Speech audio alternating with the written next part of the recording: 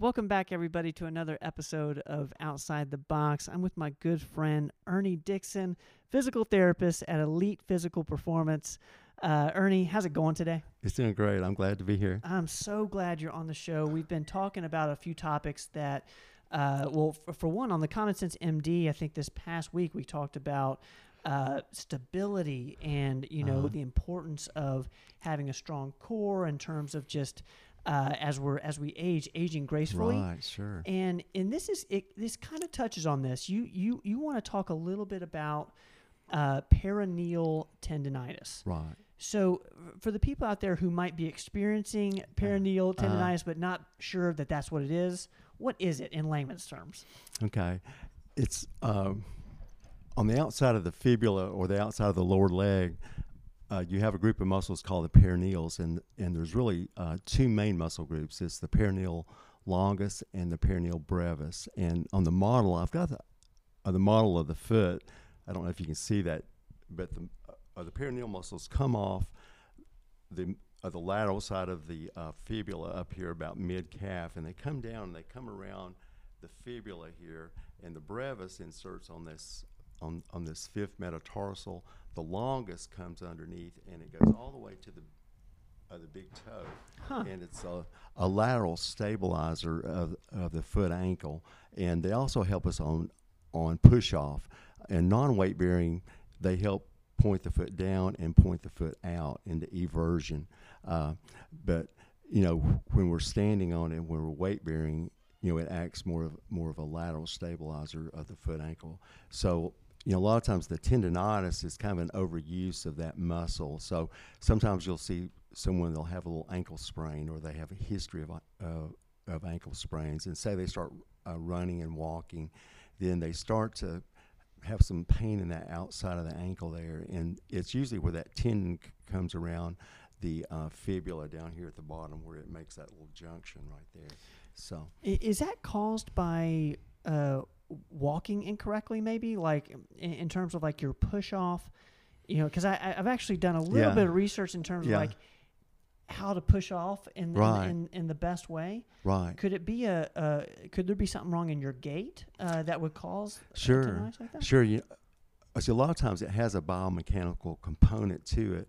Of course, those muscles, a lot of times if they're tight, that shortens up the tendon, so you get friction there at the fibula where it goes around that area. Sometimes you can have a weak muscle group there too, and because they stabilize, and say you're doing some hiking or you're doing some running, you're just starting, and you just don't have the strength there. When they fatigue, then the muscle tightens up. It kind of goes into a little bit of a spasm, and that pulls, and then you get that friction there at the fibula. Kind of the other thing that can happen if you have a history of ankle sprains, the ligaments, when you sprain your ankle on the outside, those ligaments, they heal, but they're never quite as strong as they were before. So you have to have extra good strength in those perineal muscles. And two, if you're walking, say you're walking and you're walking on the roadway, and the camber of the road is sort of cambered off on one side, well, that makes you sort of roll to that side. So a lot of times that will cause it. So if you're, say if you're walking against traffic, and that side that is down tends to get overused because it kind of throws it out of neutral position. Or if a person is a little bit bow-legged, it's called a varus of the knee, then that makes that fibula kind of come down at a different angle, and then that causes those tendons to have some friction when they come around there. So is there any sort of preventative measure people can take, because the situations you're describing seem like everyday situations, things Sure. that we might not have a lot of control over. I know you're a big proponent of, rolling out your feet, or, rolling on the foam roller. Well, is there anything we can do in order to deal with this sort of tendinitis? Sure. On a day-to-day basis, really, if someone is doing a stretching exercise program, that usually helps. A lot of times, people will stretch their calf muscles, the gastroc soleus in the back, and that's really good. That sort of stretches out the Achilles tendon and the calf muscles. But that lateral muscle, those perineals on the side, a lot of times, most people don't really stretch those. So if you can stretch those, that just kind of helps prevent that from happening, because you like to have that flexibility in that muscle group. And the other thing, if you have a little bit of history of, say, ankle sprains, or say you've, if you tend to supinate, which means the heel itself tends to want to come in a little bit, then that kind of predisposes you a little bit to peroneal tendonitis. So if you have that type of foot or that type of biomechanics, it's a good idea to do some strengthening for those foot everters. So how do you strengthen your foot the foot everter? Is that like a, some sort of ankle strength Right. exercises? There's several ways to do it. If you're injured or you have tendonitis, you don't want to overload it, because then you can make it worse. But an easy way to do it is do isometric. So you're trying to sort of turn the sole of your foot outward. So on the model here, you'd be trying to turn the foot out this way, and of course you just kind of push it against the wall there, and you hold that. So you want. So if that's I'm going up a little bit. It's sort of like you're turning the foot out, and then you apply force against that. So you're pushing out against it. Okay. And you hold it maybe 6 seconds. And you could use some TheraTubing. So you could put a little piece of TheraTubing on the wall, and then put your foot ankle in there, kind of put the tubing right here, and then work against the tubing this way to strengthen those peroneals. The other way, which is functional, is to actually do some standing, some static strengthening, because that's how you use the muscle when you're walking and running. But you're going to stand on one leg there. You can use your hands to balance a little bit, and maybe do a partial squat, and you're trying to keep your balance, because that foot will want to kind of evert back and forth, and those the peroneal muscles help stabilize it, and that's a real good functional exercise. So are the peroneal muscles a part of the foot, or are they a part of the fibula? They're part of the lower leg, like the lateral part. So if you can imagine the fibula here, this is the outer bone on the outside of the lower leg. This goes all the way up to your knee. Okay. So you have a joint here on the fibula. It's called the inferior tib-fib joint. You also have a joint up at the knee called the superior tib-fib joint. So those joints sometimes get stiff in there, and that's another component, is you can mobilize that. It's something you probably need to go see a physical therapist to kind of help you do it, properly. But they can show you how to mobilize it yourself, because a lot of times this gets a little stiff, and if you don't get the normal motion there, then the tendon rubs over that little bony area. So that's another component. It's called joint mobilization. You can do the soft tissue stretches, but sometimes you need the joint mobilization to go with it. How would you test for that? So if someone were to come in and they're pretty sure they have some sort of tendonitis, and right. and if it's on the outside of Sure. the leg, it's probably a peroneal Right. tendonitis. How would you test for it? Is there like sort of strength test you do? Sure. Or it's kind of like an overall. The first part you would just look and kind of palpate that tendon, like palpate it from the origin up here in the lateral calf, and go all the way down and see if it's tender on the insertions there. Then you'd have them do active motion and see which motions hurt. Usually, if it's the peroneal, it's going to hurt when you point the foot down and point the foot out. So that tells you there, okay, that's probably the peroneal. Now, if you kind of pointed down and it hurt in the back, that'd be more of the gastroc soleus or the Achilles tendon. So, would people confuse an Achilles injury with this? Like, do they kind of they're in very similar spots? Yeah, sometimes they do, because the peroneal sometimes will hurt on this lateral border. Yeah. Sometimes it'll hurt right in here where it comes around the junction there, and you'll have that diffuse pain in there. And so you can kind of tell by just palpating the like the Achilles tendon, but also doing the manual muscle testing. So if you test those everters, because the Achilles doesn't do anything for the eversion of the foot. Okay. So you can kind of see by doing the active range of motion and doing the strength testing, and then you can do the special test to see where you actually do some mobilization on that to see if that causes any problems. What sort of have you noticed any sort of commonality between people who are coming in for this sort of thing to see you? Is it are they runners, heavy runners, or do they also have knee problems? Is there any sort of like consistent thing you're seeing with a patient who is struggling with peroneal tendonitis? it seems like the ones I see, they usually have a history of some problems before. Say they're starting a walking program, running program, and they start off, and then they're doing pretty good, and all of a sudden they start having problems. They start having some pain. But a lot of times it goes back to the biomechanics a little bit. It's like if they've got a little, like a little bit of varus at the knee, and they've got a little supination of this rear foot.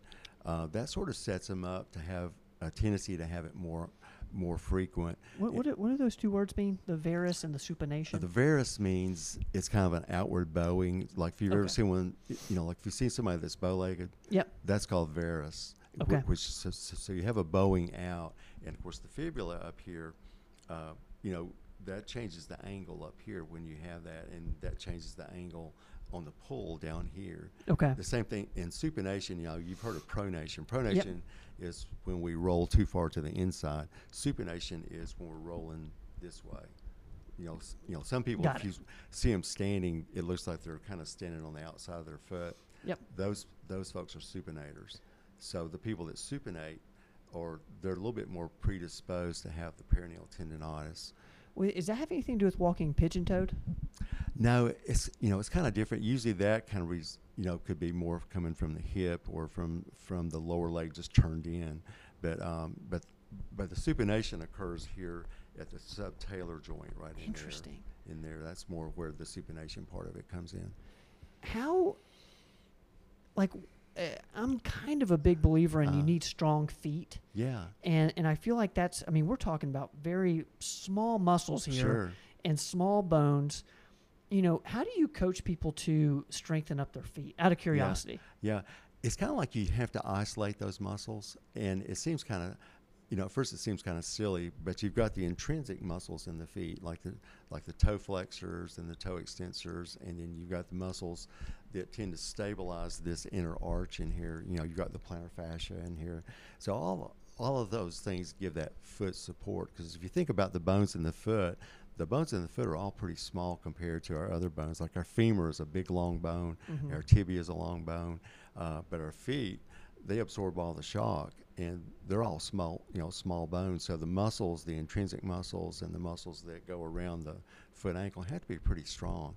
And plus they have to be pretty pliable, because you've got the foot's got to be able to pronate enough to push off of. And so that foot has to be stable enough, but it also has to be flexible. So it's kind of a balancing point. And then if you're a little bit one way or the other, it kind of predisposes you to have some of those issues, some of those overuse. Yeah, it's so fun. It's so funny. Like I feel like it's hard to like picture what a foot exercise would be, other than I know walking barefoot is a decent one. I know there's I guess toe raises and maybe what do you call it when you're kind of strengthening your calves? Right. I guess or it's like a you're doing toe raise. raises. Yeah. As far as the peroneals, probably the thing to stretch them, it's almost the same position as you're doing a calf stretches for the Achilles. But what you're doing is you're inverting the foot. You're turning the foot in, and then you're leaning forward and you're bending the knee, and you're trying to isolate the stretch. You'll usually feel a stretch right in this area, right in here. So that's the way you can stretch them. But now if it's kind of flared up, if you overstretch it, you can kind of get into trouble with it. So you don't want to overstretch it. You can, if it's really irritated, it's better to stretch it non-weight bearing, because sometimes the weight bearing is just too much stress on it.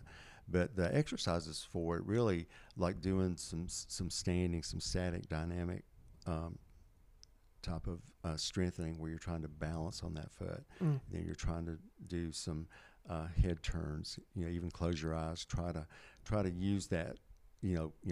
Take away your visual system to challenge those muscles in the foot ankle. What does that do? The head turn. So when you take away the visual aspect of it, does it?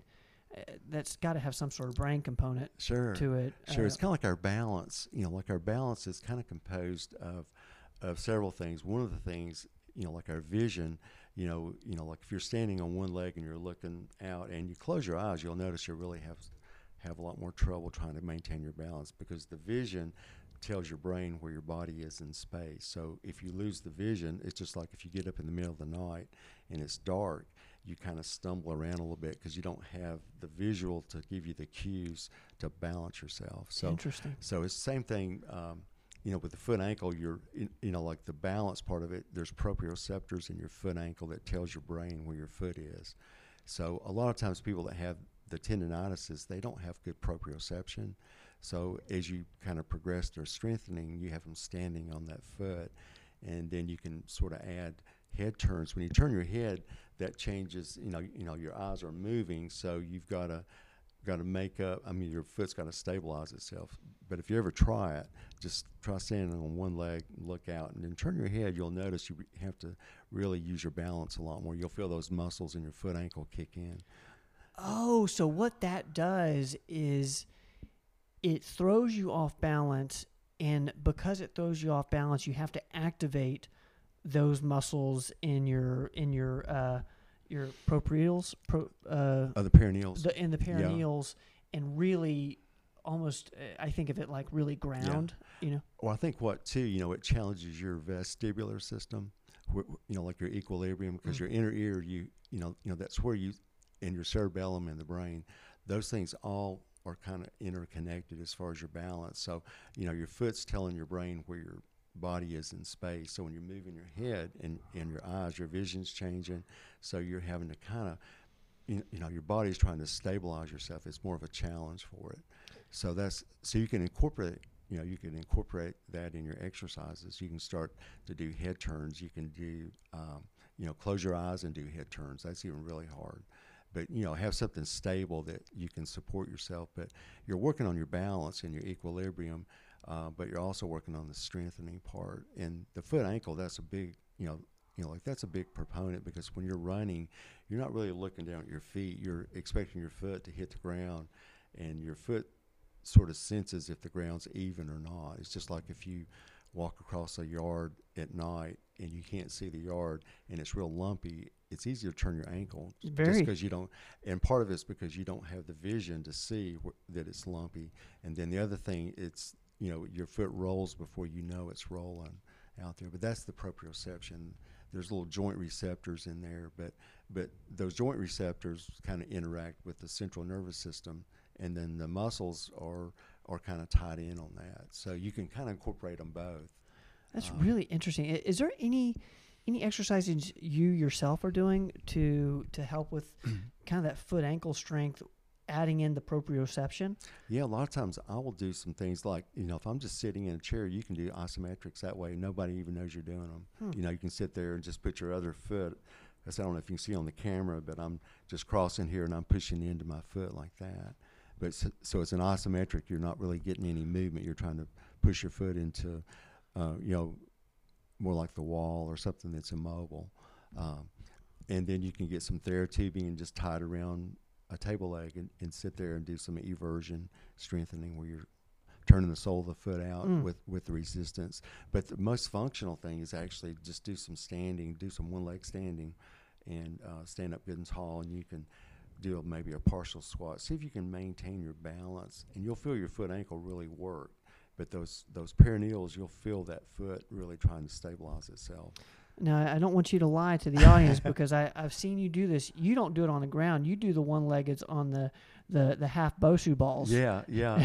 And actually, see, if you add some foam on there, it makes it more unstable. Or just put a pillow on the floor and do it.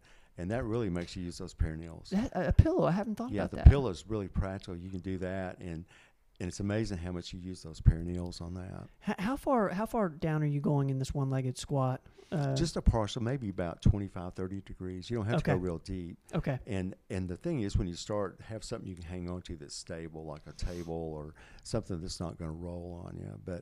But really, you can do those, and it sounds easy. It sounds too easy, but when you do them, you'll notice it's pretty tough. And I will say, guys, if you do this, make sure you do have something to hold on to. Yeah, you don't want to fall. You don't want to fall. But and the other thing too, if you really have tendonitis that's fairly flared up, you don't really want to be doing those things right off the bat. You want to be icing it, trying to get it under control. The other thing you can do, if it's really bothering you in those early stages, of course, ice is kind of the thing that really helps. You can do that 3 or 4 times a day, because it acts as an anti-inflammatory. But you can also use some KT tape The KT tape really helps with the proprioception part of it and helps those muscles fire. You can do some soft tissue. You can do some trigger point releases up in the perineal muscle, and that keeps that muscle from spasming in there and drawing up tighter. You can even do some dry needling. I do dry needling in that area, and what you're doing is dry needling trigger point areas, and that relaxes that muscle and it takes the tension off the tendon where it inserts. So you can do a little bit of everything, but the key to it though is getting it early. Because if you let it go for months and months and months, sometimes you get a tendinopathy, and that's different than tendinitis. I have to ask you what's the difference, because what is a tendinopathy? I've never heard that. Or it's like, when you first start having some issues, the tendon is inflamed, and that's tendinitis. But Okay. say you've had tendinitis for 6 months, and you run on it or walk on it, and it flares up, and it gets a little better, and you ice it, and you go back out, and it flares up again. Well, every time it flares up a little bit, your body is trying to heal that area, so you get a little bit of scarring in there. So the blood flow to that tendon sort of gets compromised over time. So that tendon starts to be, it doesn't really heal itself because you're not getting the blood flow in there because it's been a chronic tendinitis. Now the tendon starts to degenerate, and that's not good because then the tendon, it's not healing itself. It's actually getting worse.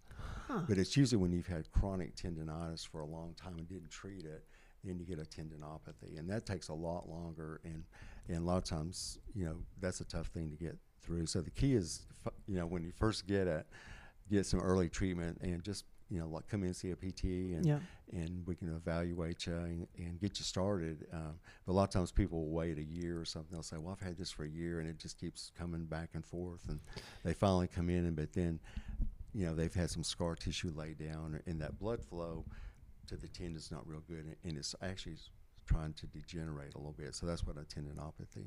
That's super fascinating, and I think that's part of the purpose of this episode here is just to let everybody know what perineal tendinitis is, so that if you have pain like that, you can start to work on that and not let it get to a tendinopathy situation. So Ernie, I appreciate you explaining this and talking us through perineal tendinitis. I hope that helped. It's kind of a tough thing to explain sometimes. I hope I explained it. You did. Where it wasn't too. It was perfect. Perfect. And I really do appreciate it, and I love this model. Guys, if you watched it on YouTube, you got a ton of value out of that, watching the Ernie with the foot model here. If you're on the podcast, check out the YouTube of this video. But Ernie, man, I appreciate you coming on the show. Thanks so much, man. I enjoyed it. Thank you so much. Guys, as always, thank y'all for hanging out with us today. I've been with Ernie Dixon he's been explaining perineal tendinitis. I'm your host, Ben Rogers. As always, we'll see you guys next time. Don't go away.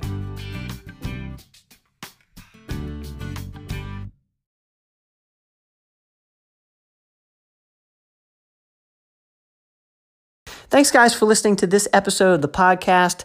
Please share the podcast with your friends. And if you haven't subscribed yet, please subscribe. We will see you guys next time.